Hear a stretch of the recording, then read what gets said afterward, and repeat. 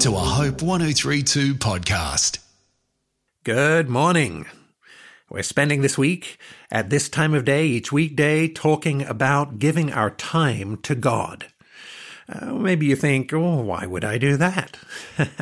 I have so many things I want to do with my time, so many things I want to do with my life, and I've got a plan for my life, and I'm organizing my life around my plan for my life. Well, I've got news for you. Your time is in God's hands, and you don't know how long your life will last. All the time, people are getting bad news from the doctor, or they're having car accidents, or life circumstances just change so dramatically, and suddenly they realize, I don't just have lots of time to do whatever I want.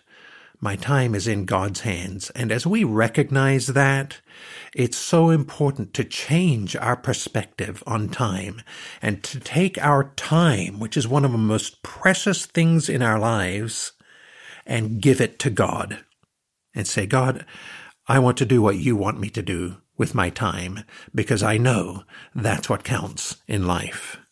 I want to take you to a new passage for this week in 2 Corinthians chapter 4 in the Bible. And in this chapter, the Apostle Paul is writing to the Corinthian Christians and talking to them about not getting discouraged in doing the work that they do for God, obeying God in their lives and putting Him first, thinking about ministry to other people in their lives instead of just what they want out of life.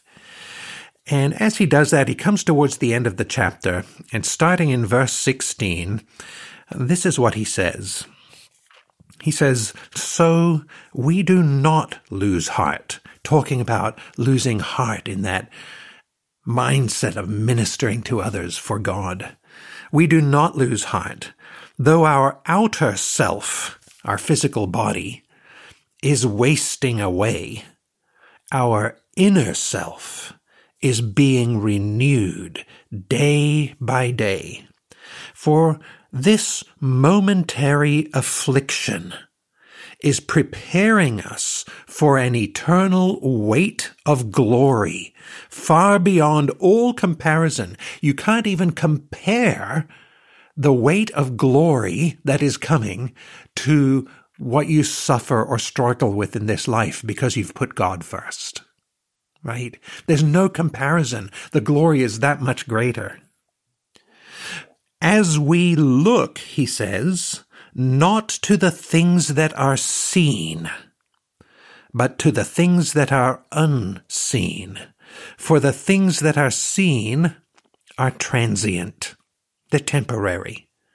But the things that are unseen are eternal. How can you give your time to God?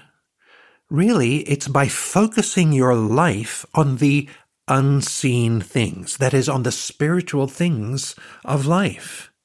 In 1 John chapter 2 in the Bible, it says, do not love the world, nor the things in the world. If anyone loves the world, the love of the Father is not in him.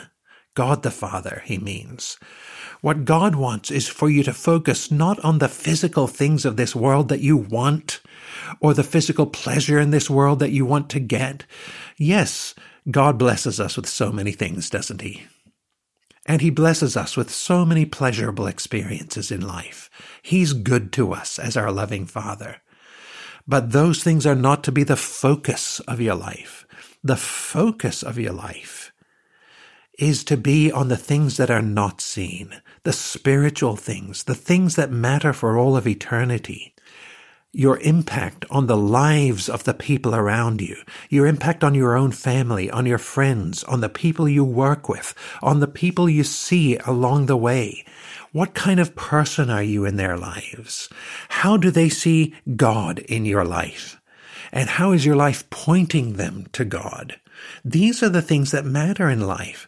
What can you do with your free time that will contribute to God's agenda in this world? I encourage you, as you think about your life today and this week, to think about how you can focus your life on the things of God. I'm John North. Hope 1032. Thanks for listening.